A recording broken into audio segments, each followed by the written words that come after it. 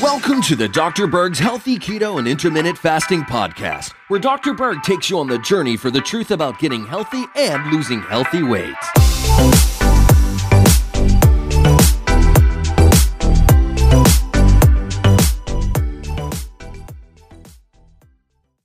So you're doing keto, but the weight's not coming off, or it's very slow.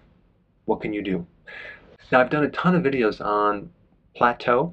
I'm going to put some links down below, but I wanted to give you a summary of 3 really important things, okay, related to slow weight loss. So number 1, the goal is to get your ketones from your own body fat, not necessarily your diet.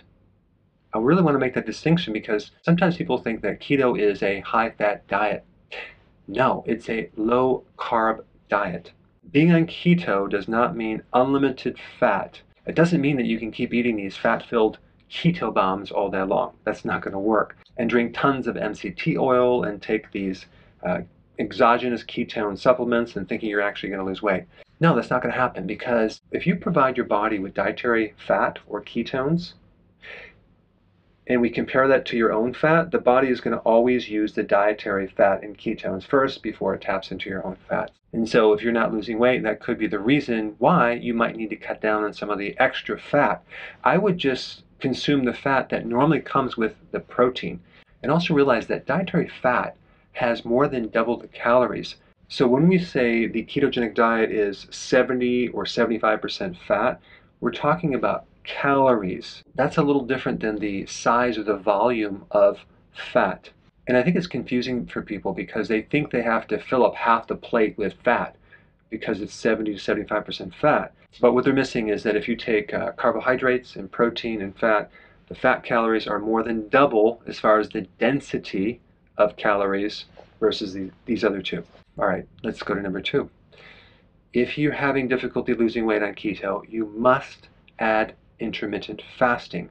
Why? Because what determines how much weight you're going to lose and how deep you're into ketosis is where your insulin is at.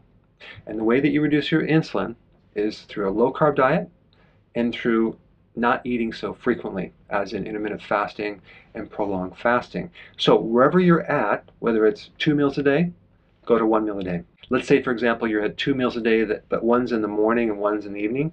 Squish them together so you have a longer fasting period. You can add more fat to fast longer. It makes it easier to go longer. If you're at 1 meal a day, you might want to consider eating once every other day, okay? So that's number 2. All right, number 3. This is very important. You need to understand, if you have a slow metabolism, that means you have insulin resistance.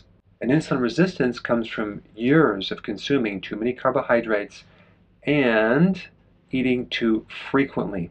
In other words, insulin is not just raised by a high-carb diet. It's also raised by eating.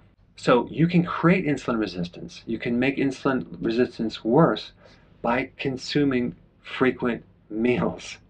3 meals, 2 snacks. Okay, so if you're grazing all day, you can actually create insulin resistance like that. So if we want to reverse that, and you want to improve insulin resistance and fix your stubborn metabolism, you need to reduce your carbs even lower. You need to fast longer, okay? You can consume things like berberine, like a supplement. That actually can help you lessen the insulin resistance. You can also take apple cider vinegar before bed. That helps insulin resistance. You can sleep longer. That improves insulin resistance because it lowers cortisol. You can also add exercise, which also improves that insulin resistance, and it makes insulin more sensitive. All right, try these things and comment down below. Hey, before you go, if you're benefiting from any of my content, I would love to hear about your success story. Please share it in the link down below.